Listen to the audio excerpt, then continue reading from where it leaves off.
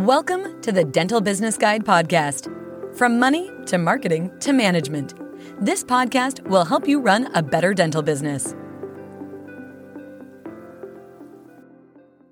Have you ever thought of opening your own practice? Have you ever had this vision of someday, one day, I'd like to open my own clinic. It will be the best clinic on the high street. It will be very cutting edge. It will be state of the art. It will have customer service like you've never seen before. It will be very spa-like. I would like to do 20 implants per week. I would like to do 35 Invisalign cases per week, etc., etc.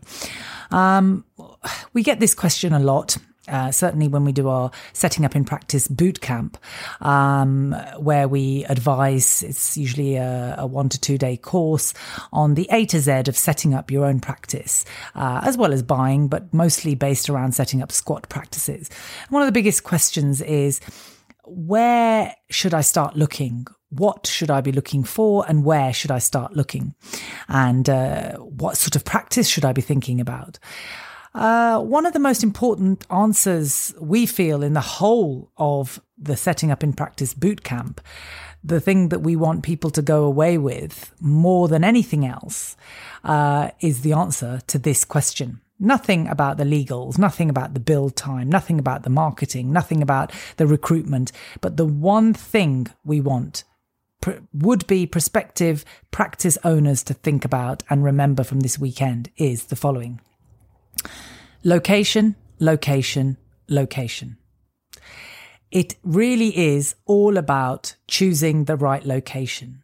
And that is the most fundamental decision that you have to get right. So you have to spend the most time seeking out, researching, locating just the right spot for the type of dentistry that you want to do, which is in line with your initial vision and hence your business plan and the type of dentistry that you want to offer.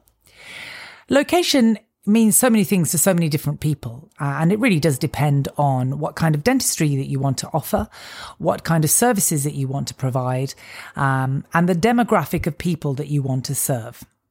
So, for example, if you want to have a very bustling, busy, spa-like high street dental practice, then the most important thing with regards to location, of course, is visibility.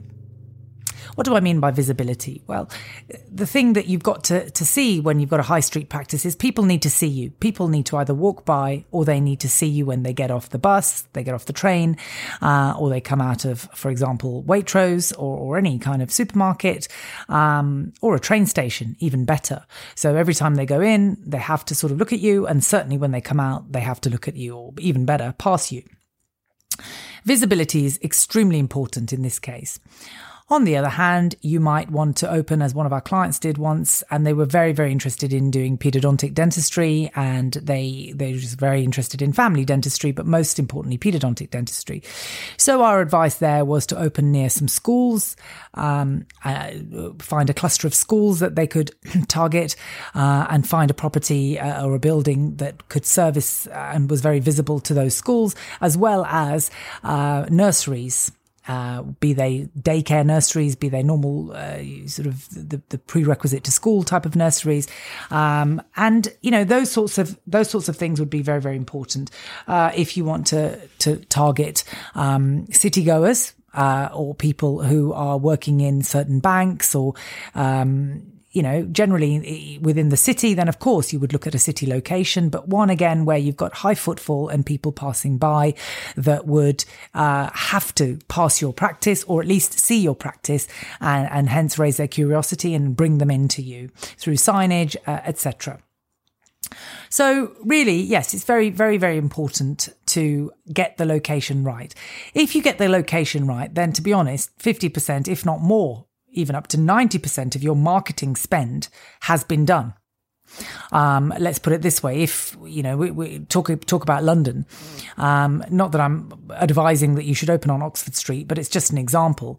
If you had a property that was worth I don't know, let's just say £100,000 worth of rent, but it was in a prime spot in Oxford Street, i.e. as you were coming out of the tube station, versus one of the side streets coming off of Oxford Street, one that was a lot quieter, but it was a quarter of the price and double the square footage, I would always advise get a smaller place, but get it on Oxford Street, purely because of the footfall and the visibility. It might seem like a huge expense to start with, but it would be worthwhile in the long run, because you won't have that age-old problem of most people that we see and most people that we advise in terms of dental practices. How do I increase my footfall? How do I get bums on seats? I've got this beautiful, stunning practice. I've spent so much time on building this practice, building the aesthetics, building the gadgets, building the chair, building everything, getting the colour scheme right, getting the logo right, getting everything right. But I've just opened my doors and the phone's not ringing and nobody's walking through the door. Why? Well, the first thing you need to look at there is, what's your location saying? Can people access you? Can they find you easily? So I think that's one of the big topics that we can discuss at length some other time and look at the sort of questions and answers that we get. But certainly I would consider the most important thing when opening your own practice, or when potentially buying somebody else's practice, is what is the location like? If their practice is very, very busy, no doubt you will find part of the reason is, or most of the reason is, their location. If the practice isn't doing very well and it's not busy, you might find exactly the same problem. What's their location? Where is their location? Is it easy to find? Is it perhaps the reason why they're not getting as much footfall as they had initially expected? So in either of those scenarios, just look at the location and you won't go very far wrong if you get that right. Thank you. Thanks for listening in to the Dental Business Guide podcast. We welcome your feedback, and if you're enjoying it, please let your friends know too. Until the next time on the Dental Business Guide podcast.